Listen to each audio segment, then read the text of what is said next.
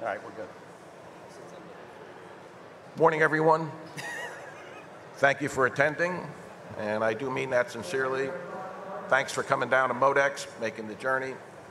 Quick question, audience poll, show of hands. How many folks have been told by people back at home to be careful? Multiple times, right?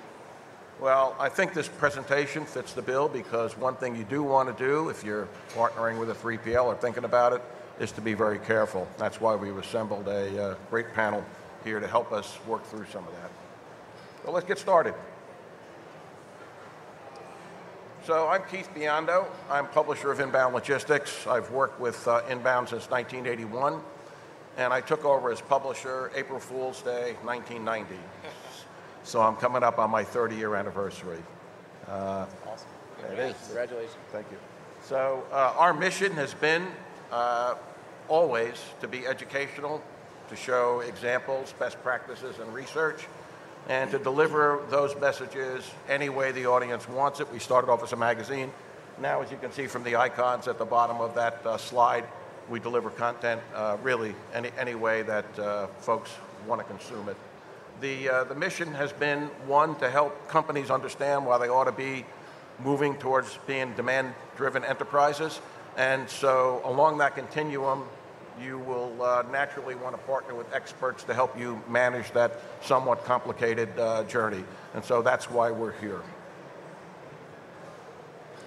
So our panel of experts, Randy from Blue Grace, David from Kenco, and Michael from Alpine Solutions. They've got a broad range of experience that we'll benefit from. So let's talk about Blue Grace first. Founded in 2009. Bobby Harris, who I know, is a great guy. He's the founder and president. The revenue is $368 million, as you can see.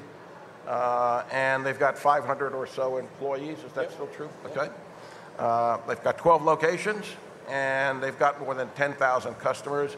Most of those customers are brokerage related, or? Yeah, primarily brokerage. I mean, you look at our top line, we're split probably half and half between our brokerage side and Transman. Okay, great.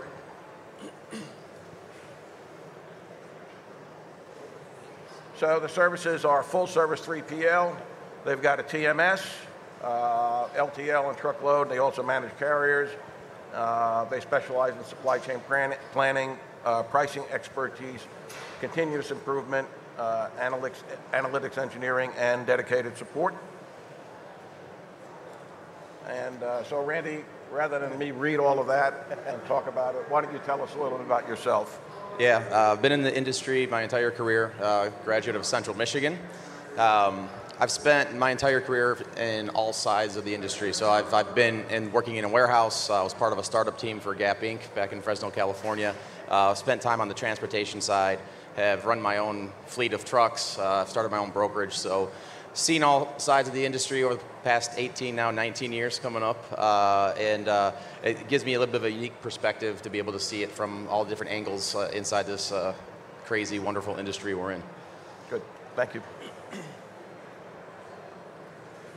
So next up we have Kenco, and Kenco has been a constant winner of our Top 10 award. We ask our readers to vote on third-party logistics providers I think do a great job. And Kenco has been a top 10 awardee for as long as we've been doing that survey. It's coming up on 20 years. This is our latest edition. You can see one at our booth or online, and you can see the full results of the survey there. So one of the things that I found interesting, David, is the 15 years, the relationship that you have with your customers. Can you tell us a little bit about that? Yeah, I think just simply put, I would say just getting in and doing what you promised to do. The RFP process, which we might talk a little bit about today, is a long process, and there are a lot of service level agreements and commitments made, but we've got mostly Fortune 500 companies. They have rigorous procurement processes, and you've got to deliver on what you committed to in the contract, and if you do that, you generally can renew time and time again. That's pretty amazing. One of the things that I think is at the fulcrum of that is the culture. So the values are foremost in their minds at Kenco: honesty, service, and continuous improvement. So I hear that you're a Six Sigma black belt. Can you remind us what exactly that is and how do you get one? Yeah, I got my black belt in 2003, so it's getting a little old. No, it's an improvement methodology. I look at it like a toolkit. You guys are probably all familiar with the DMAIC model: define, measure, analyze, improve, control. And it's basically a statistically based approach to working through that model and finding the key drivers to drive change and make improvements. So what exactly does Six Sigma mean? Six Sigma refers to the standard deviations inside of a standard curve and getting to 99.9999% accuracy. So that's really the start of continuous improvement. Yeah. Okay. And that continuous improvement is reflected in some of the customers that they have. I'm not going to read those accolades, but they have some really, really good compliments from their customers, and they're well deserved. David.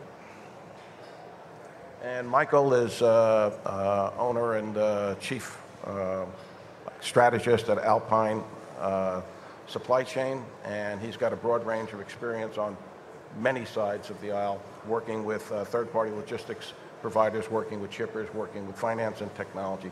Michael, can you tell us a little bit about yourself? Yeah, so first and foremost, congratulations on making it all the way through the floor back here for the start of the session this morning. Everybody got their steps in, I'm sure, the last couple days, so congratulations to you. So I've been in the industry about 31 years. I started doing inbound, outbound distribution network analysis, built 3 or 4 facilities, and then really started to do more WMS implementations and transportation management implementations, and then came back to the consulting side. So in the last 18 months, I think we've probably worked with and onboarded 7 or 8 different 3PL sites for our customers. On the flip side, 32% of Alpine's customers are 3PLs that are trying to get, earn, and keep new customers. So I'm probably a little bit of talking about both sides, helping 3PLs and then helping our customers find and onboard with new 3PLs. So a little bit of a different perspective. That's great, Michael. Thank you. That leads us to the first question. How many onboarding experiences have you been through? And can you give an example of the best and perhaps the worst? Yeah, so probably in the last 18 months, we've probably brought 20 plus sites up and running and live. And it's interesting. We've got a transportation side, and then we've got a warehousing side. And believe it or not, some of the larger organizations out there claim to be all things to all people. And we had 5 sites, went live, flawless, everything was great, and then their transportation side let them down. They happened to choose Mercury Gate. They weren't able to get the Zalart tables up and running, the integration, and it really tarnished the whole relationship because they chose this partner across all 5 sites to be all things, and they ended up pulling the plug on the transportation and going with a different provider. So it's interesting when you look at it, and everybody's going to have a different priority. And in this particular instance, the whole reason that they went with this market is they wanted to give 98% coverage to their customers next day service. So if your piece of equipment breaks down and you place an order by 6 Central Standard Time, they wanted to be able to get that product to you the next day. And so the warehouse did their job, but the transportation let them down. So there's an example of we did everything right. We had the right metrics of success. We did the right planning, the systems. Everything went flawless in the 4 walls, and then the transportation side went down. David? We do about between 12 and 18 transitions a year. You know, you can do the math. Been doing that with Kenco for almost 20 years. So we did 14 last year. 9 of those were greenfields. So brand new building, brand new workforce, brand new system. You know, often a brand new location. You know, in a supply chain network. So done a number of them. I would say the good and the bad are 2 sides of the same coin. And I think it always flows around technology, number 1. And then I would say data, number 2. So the ones that the requirements building is done really well, and then the integration is designed and tested and put together well, I mean, those are ones you're generally going to have a lot better success in. At the same time, the data that you've built and designed the solution off of has to be accurate in all ways, not just relatively accurate volume, but relatively accurate in terms of the profile of the business, because you're designing the solution for that profile. When those things are way off, and this is a different business than you design the solution for, you can imagine that it breaks down or doesn't work. We didn't design the solution for a business that was 75% case pick because the data said it was 80% pallet or something. I'm being extreme there, but that gives you a feel for or how it could work. But those are probably the make or break items, I think, on the good and the bad. Okay. Thanks, David. Randy? Yeah, so my perspective, the trans side of it, we really focus in on customers that are shipping. They spend usually between $2 and $20 million a year in annual freight spend, just domestic North America. So the scope of which that we're really going after and looking at is very, very narrow. So what works well for us? Currently, we have 10 implementations going on. Last year, we did 52. So we're moving at a pretty good clip through that. What works well, I got to agree, when you have good data, it's kind of funny because a lot of them, the LTL side and understanding the density of your items, the classification of your items, how that ties into the RFP process, how that ties in back upstream to get your rates correct, where you can optimize those shipments coming out of the warehouse. That all is key. Data is very, very key. The problem we tend to run into is in that segment of customers we're targeting, they don't have good data because they don't know any better, or their company has just grown significantly in the past 2 to 3 years. They don't really know what they don't know yet. So sometimes that can be tricky for us. So us, data's key. We have a pretty robust process where we get on site, get on the shipping dock, and kind of dig in and be more of a consultative approach to make sure we truly understand the business so we can deliver value. But at the end of the day, as long as you're aligned in your KPIs and what you want to deliver, and you have a customer that's understanding some of the nuances and help them understand the nuances of why the data is important and why things could go sideways if this is not correct. As long as that communication is clear, you can work through those things. But very, very important for us as well. So that's very important, what you can teach your customers. That's good. We got a question from one of our readers, and it flips that. What can you learn from your customers to make a successful 3PL relationship? That's a jump ball. Anyone can grab it. Go ahead. You start. We'll come back to this. Yeah, I mean that's a thought provoker right there. It's a good point because it is a two-way street, right? It is the most overused term in our industry, I think, is partnership, but it is true. I prefer to say collaboration, and because it really is more of a collaboration event. But what you can learn from them a lot is what is their culture. And then how do you fit into their culture? So a lot of the things that we do when we're working with these companies is try to understand their nomenclature, how they communicate internally, how do they look at their financials internally. Some people look at a cost per unit, some are looking at a cost per pound, some are looking at a cost per cookie. And then try to speak to them in their terms. That way they understand it. That helps with that translation process. But there's also, you can walk into customers that do have good processes, that do have good SOPs already built, and you can learn some things from them there as well that you can take with you and work across other customers. Thank you. David? I said it before, most of our clients are Fortune 500, and so, we're a $700-800 million company, growing rapidly, but we're moving from, a very agile, entrepreneurial to a little more structured setting, and we want to avoid bureaucracy. And a lot of what I see in our clients that we learn from them is, how do you become a $5 billion, $10 billion player and maintain your agility? What are your decision paths? What are the things they're doing just to stay agile even as they become a large organization? What do they do inside their operating systems to make that happen? I think that's the stuff that we glean from them as we're maturing as an organization. We're 70 years old, but from our size and where we're growing to, there's a lot we need to learn so we can maintain effectiveness as we get there. Michael? All right, show of hands. How many in here are actually a 3PL provider? All right. How many are looking for a 3PL provider? All right, so I'm going to address the question two ways, right? So a lot of times our customers are coming to us and saying, hey, listen, the e-commerce effect. I only do pallets in, cases out. I need to figure out how to ship eaches, or I need to find a 3PL that can ship eaches for me. When you find a customer that's trying to find a 3PL, we work with them to get the data, so that way we can set the right SLAs. Hey, it's 60% case pick, 40% each pick. And as soon as the order profile changes and their labor starts going up, now it's 30% case pick and 70% each pick. Yeah. Why is my rate going up? Well, because your order profile changed. So we actually work with our customers to set the right expectation about the data, and then we help them find the right 3PL to address what is important to them, whether it's quality of inventory. We're doing a project for a pharmaceutical company right now, and inventory accuracy is very, very important to them. We've got another client where I want to be able to pick the order and ship it in the same day, so I can address my service level with my customers. So that's one side of the equation. On the other side of the equation, when we are actually working with the 3PLs, 9 times out of 10, it's how can I do more with less, right? And being able to look at their process. And today, there's probably more of a labor initiative within the 4 walls of a warehouse than I've ever seen before. It's almost like in the 80s and 90s when we were doing labor engineered standards to drive productivity and fight the unions.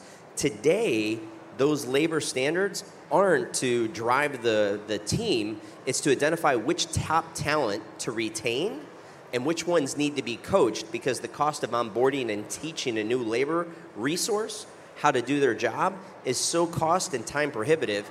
Now they're using these labor standards to actually help the warehouse plan their labor, but also identify which ones to keep and retain. So we help a lot of 3PLs with their process, with their labor, and then obviously with their systems. But that's just enough for right now. So we all spoke about technology, and a lot of folks that we are read by rely on third-party logistics providers to help them integrate technology, in some cases onboard new technology. Should a customer looking to a 3PL be expecting that, or should they rely on their core logistics IT providers? Yeah, so it's interesting. Some 3PLs will be like, hey, you're going to go into a multi-tenant environment. We already got the WMS going. We'll build your 5 interfaces and we'll be off and running. And you go, sounds great, right? What system is it? Oh, you've never heard of it. It's a custom system. And then your IT team goes, well, I don't want to go on an AS400. I'm like, listen, if it receives it, stores it, picks it, ships it, I don't care what the back end is. And if they're taking the accountability to the integration, it's a white glove service. Let's sign up and go. On the flip side, some of the 3PLs will be like, we'll just use your existing system, we'll extend it into our operation, and we'll set up a small area in the warehouse. So every situation is going to provide a different technology stack and a different technology environment. So as you are looking for a 3PL, you might want to figure out what's important to you and your organization before you start looking for a 3PL partner to address your issues. So I can't say that there's right way or wrong way. Every situation is going to present a different environment, and you just need to make sure it's the right environment for you.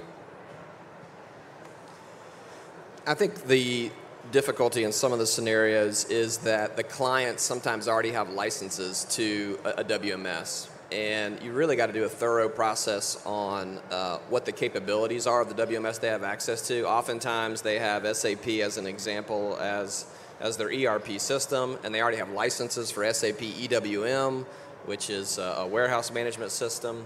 And you have to really think through what it's capable of delivering and what you're trying to do, and is it a good fit or not?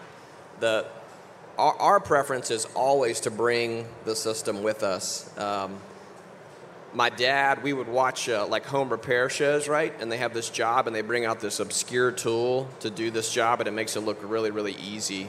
And he always said, having the right tool for the job makes all the difference. It's the same situation in supply chain for us. Having the right system with the right functionality, with the right capabilities, it makes all the difference. And so for us to bring our full value proposition, we feel like we've got to bring our tools in. But sometimes sometimes that's not the right fit for the client, and we certainly have a big percentage of our sites where we're on a client system. More than half is on our own system. But I think that's what you always are wrestling with. So following up on that, does the lack of full integration with your systems impede the level of success?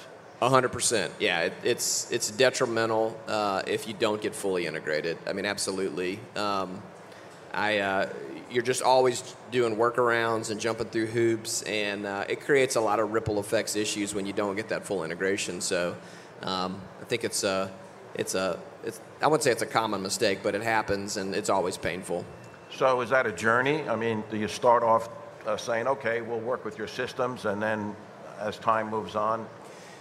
Intentionally, yeah. Sometimes you can say, all right, your timeline, you want to transition so fast that we don't have time to stand up the system and to build in the requirements. And so, yeah, we'll jump in on your system, but you start the relationship with a timeline already laid out to say, here's our process to get, and here's the date we're going to flip over, the weekend we're going to flip over to our WMS, and we're going to do the physical inventory before that date and all that kind of stuff. So certainly from a time perspective, we've done that many times. Ready? It's interesting to hear your guys' perspectives on that again, because with our focus where we're at, we're always bringing our technology with us because a lot of our customers are looking for a TMS, right? And that's part of our solution. It's one of many tools in our tool belt, but we're always going to bring it. The real question for us is, do we integrate that TMS? And if so, where? Are we doing it into WMS? Are we doing it into the ERP? But it all starts with what's their current state. We walk into some opportunities and we still have manual bills of lading being made, right? So the level of sophistication for each shipper is different in where they're at in that journey. And we kind of take more of the approach of, okay, here's the benefit of integrating. If they don't have their own IT staff, you don't want me to be in your ERP system, but I'm going to tell you how you can integrate with my system, and we can help them through that process. But we have a full IT staff inside our organization. Bobby actually refers to us as a technology company, probably because that's where most of his money goes. But we do a really good job with our customers of walking them through that process and making sure they're set up for success. The real question is, at what point and where do you want to do the integration for us? So, yeah, it's very, very key. Can you share which TMS you use? Well, we actually have our own proprietary TMS. We used to be Mercury Gatehouse, and we migrated away from them about 5 years ago. So all of our clients from an enterprise standpoint, which is our trans management product, is using Blueship, which is our proprietary TMS platform. Yeah, very common, yes. For us, yeah, we have two primary systems, JDA, their full suite that we use, and then we also use HighJump. And then depending on a couple of solutions, there's another solution out there called Vericore for e-commerce and fulfillment that we'll tap into. So let's switch gears a little bit and talk about the fit. I noticed, David, that you are in charge of culture at Kenco. That's one of your initiatives. So there's an argument back and forth at Inbound Logistics headquarters. What's more important, analyzing the KPIs when you're looking at a third-party, long-term successful relationship, or culture comes first? So there's some editors that say, can't have the rest without culture. Others say it's all about bottom line performance. So, David? We say both and. Maybe that's a cheap answer, but it's not an either or. It's truly got to be both. You got to have a fit, and you got to deliver on the promises. I mean, either one of those is going to bring the relationship to an end.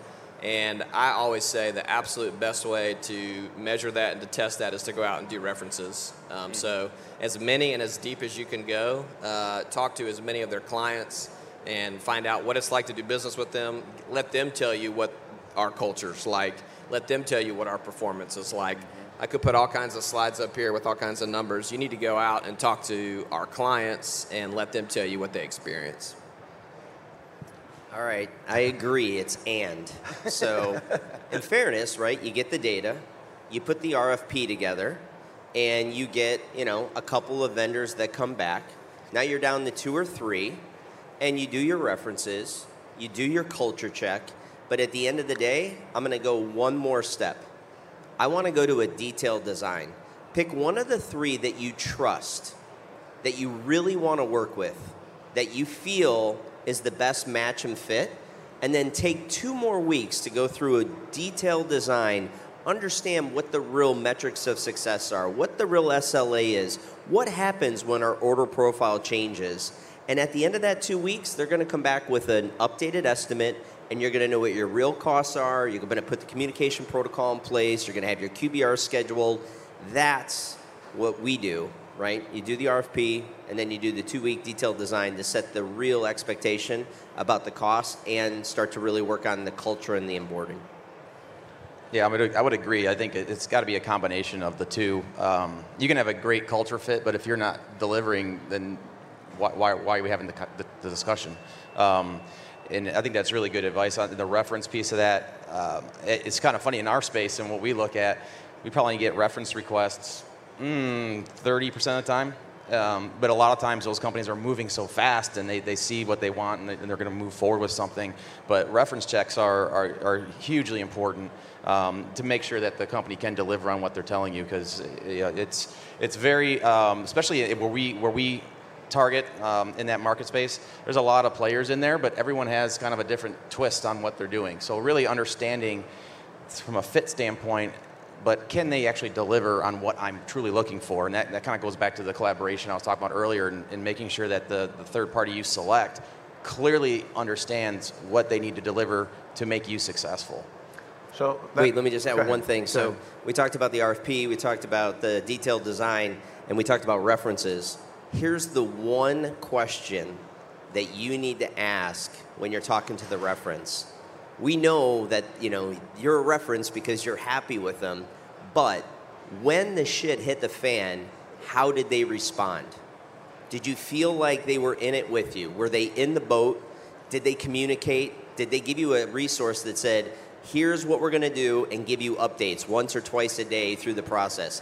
That's what you want to check the references, because we know every project's going to have a bump in the road. It's how your partner responds to that bump in the road, and that's one of the key questions you got to ask during a reference. So, great, that's fair. And I would just say, get their top 50 client list, and you pick. Don't let them hand you references. Just you say, let me see your top 50 clients, and then let you pick 3 or 4, and then let them, set you up. So don't let them control it. To your point, they're only going to set you up with people they feel like are going to be kind to them. Okay, so we talked about RFP a couple of times. There's a little discussion in some circles as to whether or not you need an RFP to select a third-party logistics provider, or you don't need an RFP. So the question is, the RFP or not RFP, Randy? Oh, I spent 7 years of my career as a buyer, so I'm a little biased on this answer. But turning the tables on myself, now that I'm on the sales side of it, I think it goes back to the answer to that question is, what are you really trying to accomplish? And what do you have to be able to put an RFP together? So again, I'm going to go back to the space that we're in and what we're looking at. A lot of times they may not have all the information that they have, and they're going to put together an RFP that's incomplete.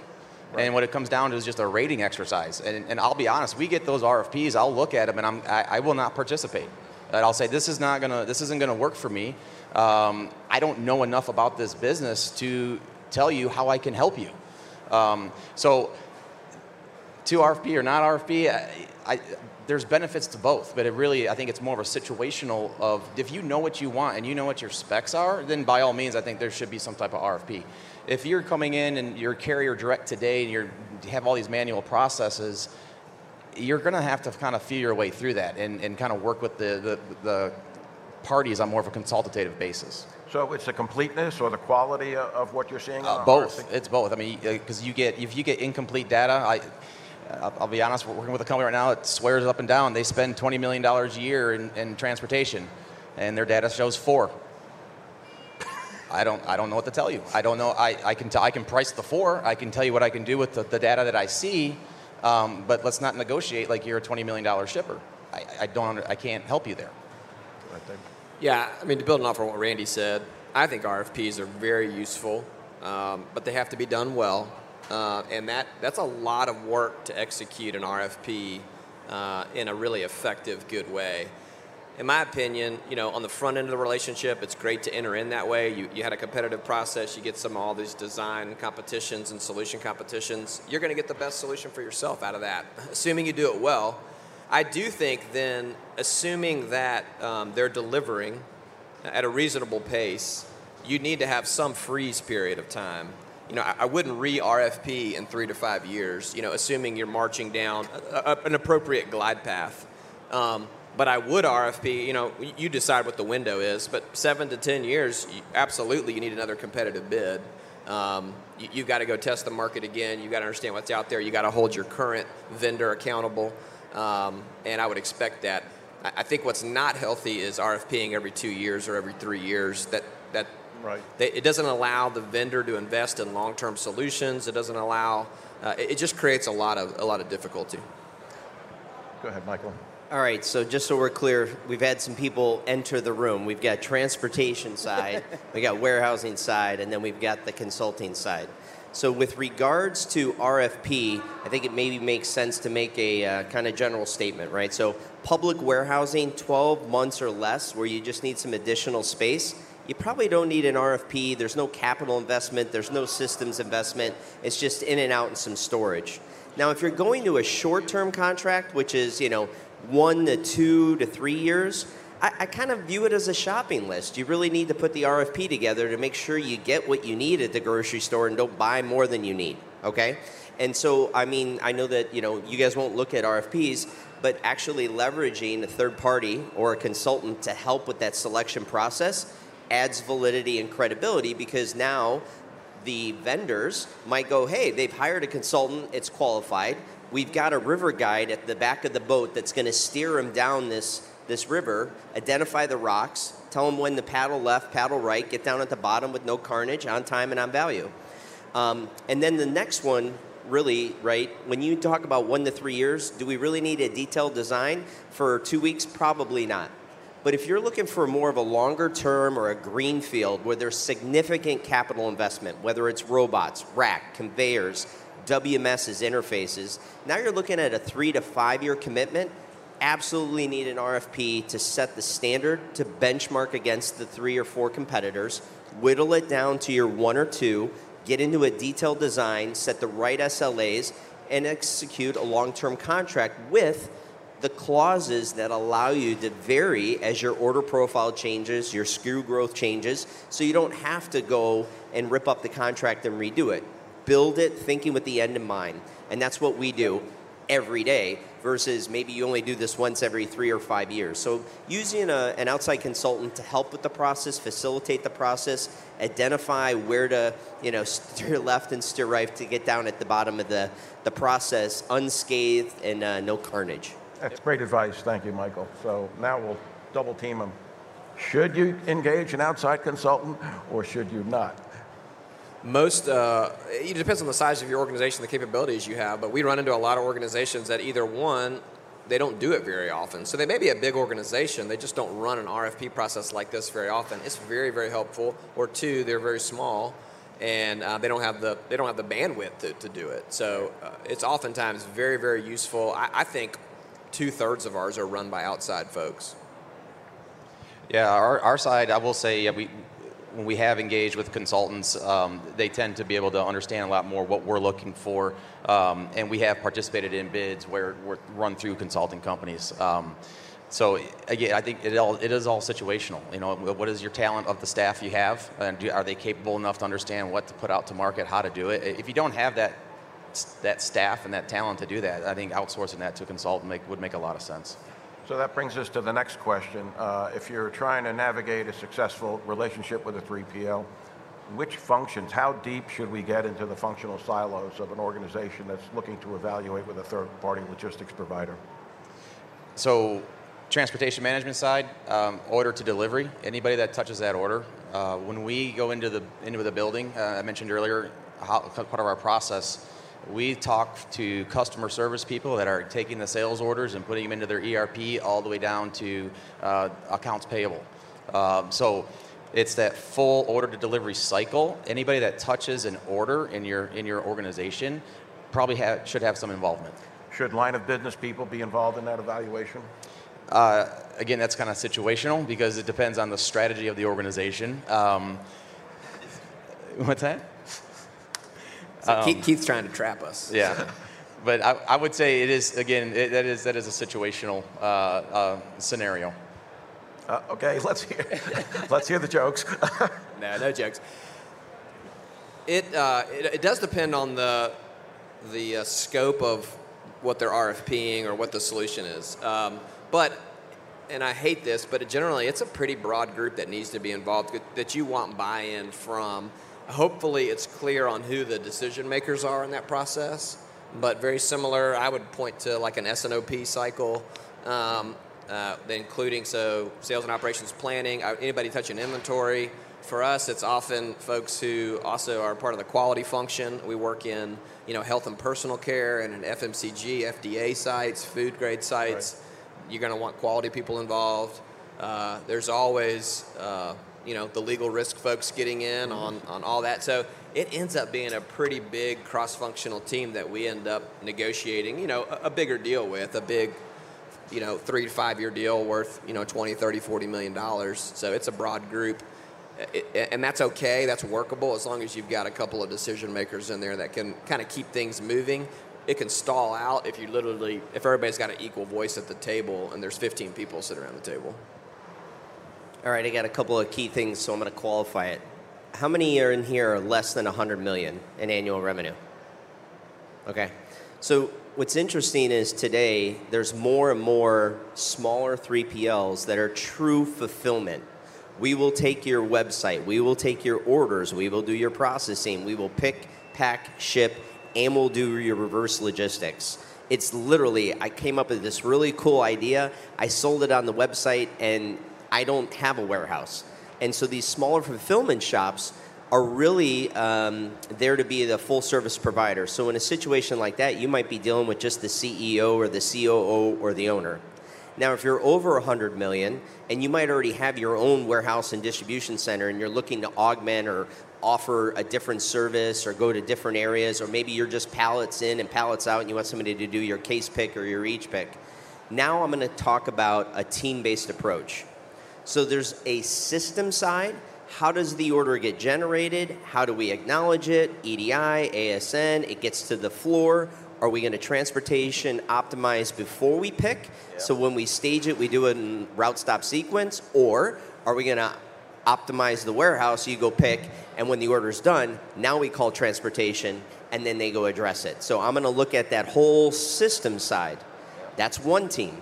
The other team is the operation side.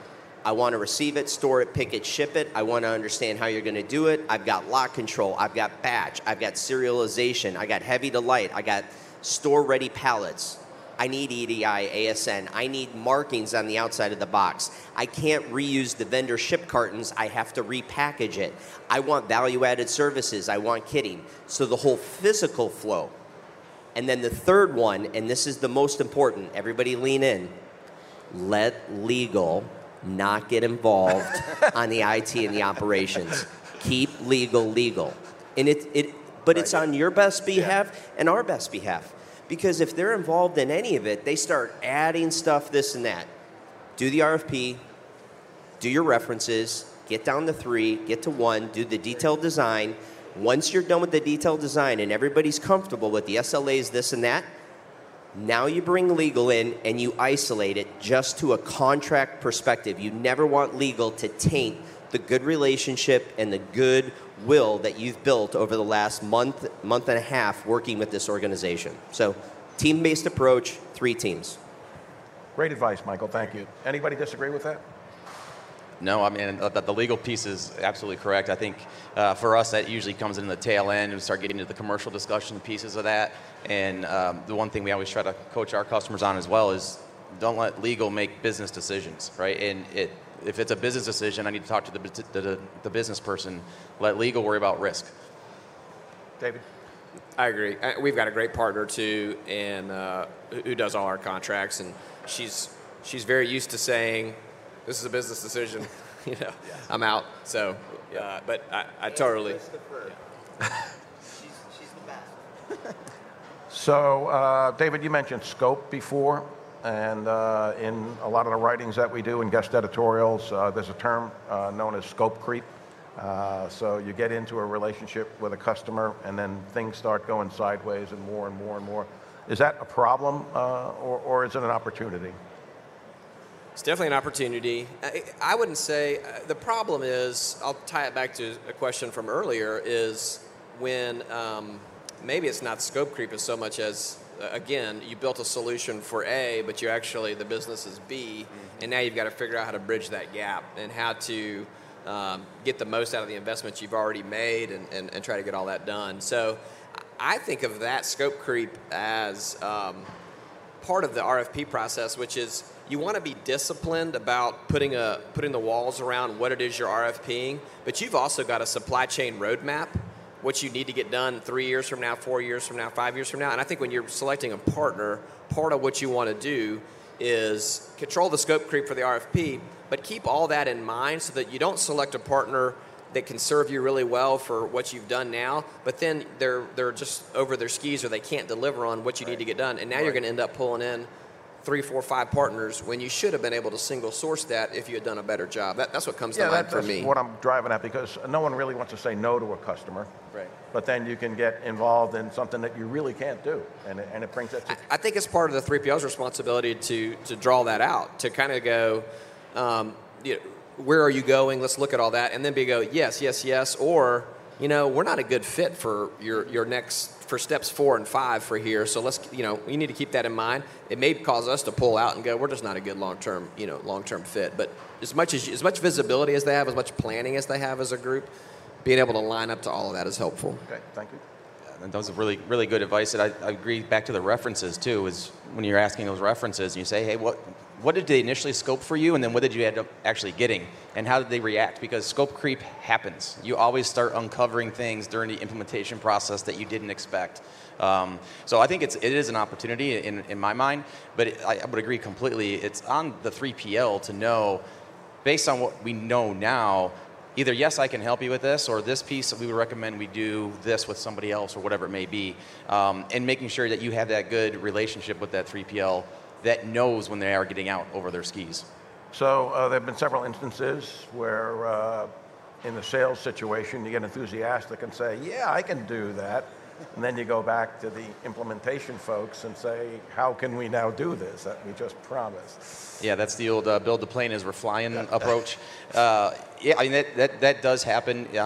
What we do in our process is, as we get further along in the sales cycle, we get more of the business leaders involved in the process so that we don't have a salesperson out there committing to things that we can't do.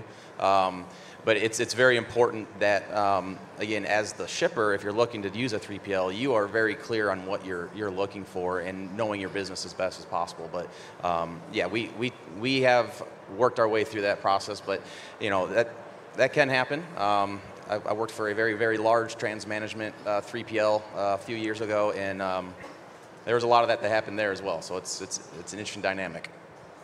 David, you want to dial in on that? Oh, go ahead, Michael. I'll take it.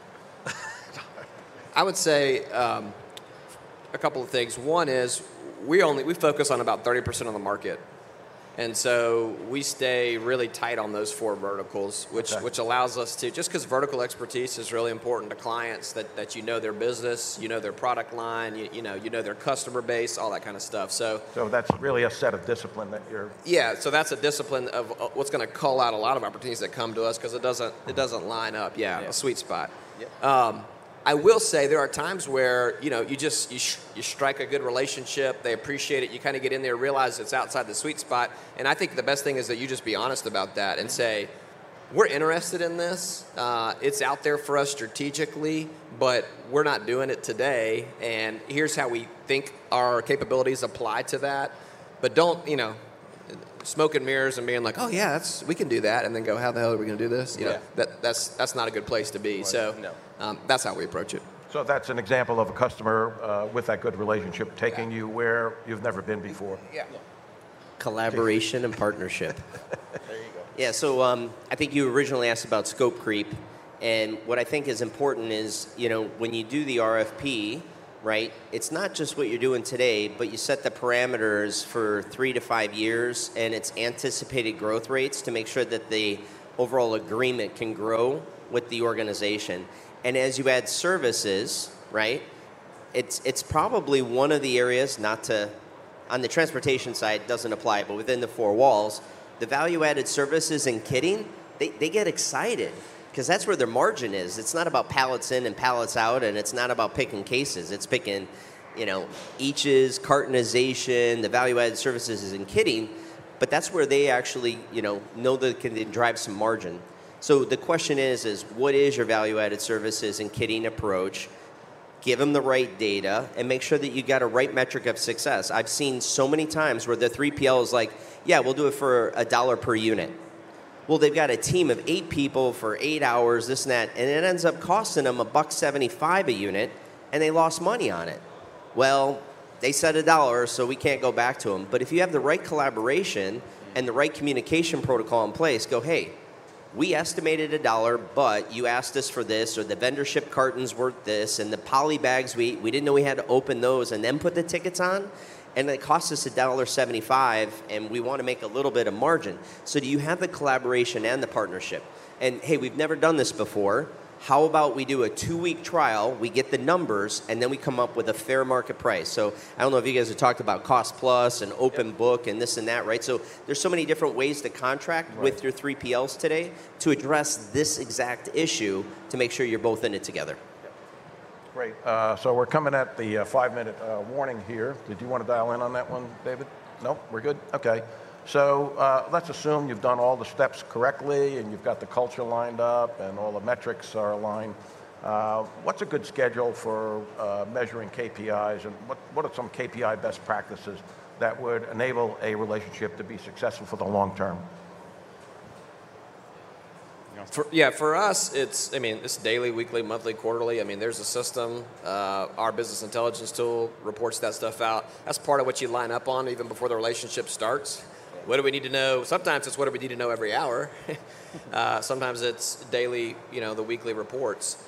I think one of the best practices we have is get that cadence going, get all those automated reports going, so that when you get together for a QBR, for us, at all of our best relationships, the KPI decks for the quarterly go out, and basically it's only a Q&A on the KPI at that point in time. We're not going to spend half of our meeting or an hour and a half going over numbers that everybody's already looked at every single day, week, month, leading up to that time period. I think that's a waste of a lot of time. And that way you can use the QBRs to truly look forward and to plan. Typically, we use 3 of the 4 QBRs to plan, the next 90 days and make sure we're all in alignment on what's out there and what's happening. And we use one of the QBRs as more of a long-term, multi-year planning session. But that's how we approach it. Thank you, guys. We've got a few minutes left for audience questions. If there are any audience questions, we have one here. Mike? No? I got it. Okay. For a 3-year network-wide integration, what do you think are fair startup expenses to be absorbed by the customer from a 3PL's perspective? I think it just depends on the size of the bid. We've got bids that, for us, honestly, you can imagine it's going to go into a financial model. And we're going to look at our internal rate of return on the deal. We're going to look at the net present value of the deal. And I would say most common for us is somewhere between 40 to 60% the 3PL would absorb in terms of transition cost. But I've got plenty where I've absorbed 100% because it still made sense, for us financially. And it's also, there's a lot of intangibles that go into that. You're a strategic client. There's a lot of growth opportunities beyond this. We want to get our foot in the door. All those reasons why we'd say let's fund the whole startup. So those are the elements I think that go into it. Existing building, non-existing All building, that, yeah. my WMS, your WMS, who's doing the interfaces. Every deal is going to be different. On the transportation side, any? It's all kind of the same thing. It's all modeled out, and it depends on. Usually we look at 3 to 5 year contracts, 3 to 5 year returns. Some customers we build the implementation integration costs into the fee we're charging them. Other cases they want it itemized out. So it just goes back to when you're working with your 3PL, you're doing the bid. How do you want to set this up commercially? What do you want to see? You'll find I think most 3PLs be open to structuring it in a way that's beneficial to both. Any other questions? We got one back there. Thank you, Michael. Well, you got sneakers on. He's a runner. He's got sneakers on. Steps in, man. what would be those 2 or 3 key points you'd recommend for a 3PL sales team to focus when approaching either a big corporation or a medium, small size shipper or international forwarding company, other than offering competitive rates, full-on customer service follow-up, TMS, quoting booking platform, when trying to focus more on a more contractual side of a relation looking forward? Did you get So, that? I think that was a question for transportation management. What are the key 3 things you look for besides when you're approaching a client, besides just providing better rates and back-end services? Did I hear that correctly? Okay. Well, for us, it is tied a little back to continuous improvement, right? So you're looking at a 3 to 5 year opportunity with this customer, and in developing a roadmap that says, okay, today you're here. Where are you going as an organization in the next 3 to 5 years, and then how can we help you take you there? And what are those key milestones? And how do we continually improve your network so that as your network is changing over the next 3 to 5 years, your supply chain is still running as optimal as possible. So the supply chain, transportation, everything, it's a living, breathing organism. It always fluxes, it always changes. So your partner has to be in alignment with you to make sure that you are continually evolving as well. So those are some of the things that we look at besides just, I can get you a better rate from point A to point B. Okay, we have time for one more. Any other questions? Okay, we're good. Thank you. Thank you. Thanks, Keith. Appreciate it.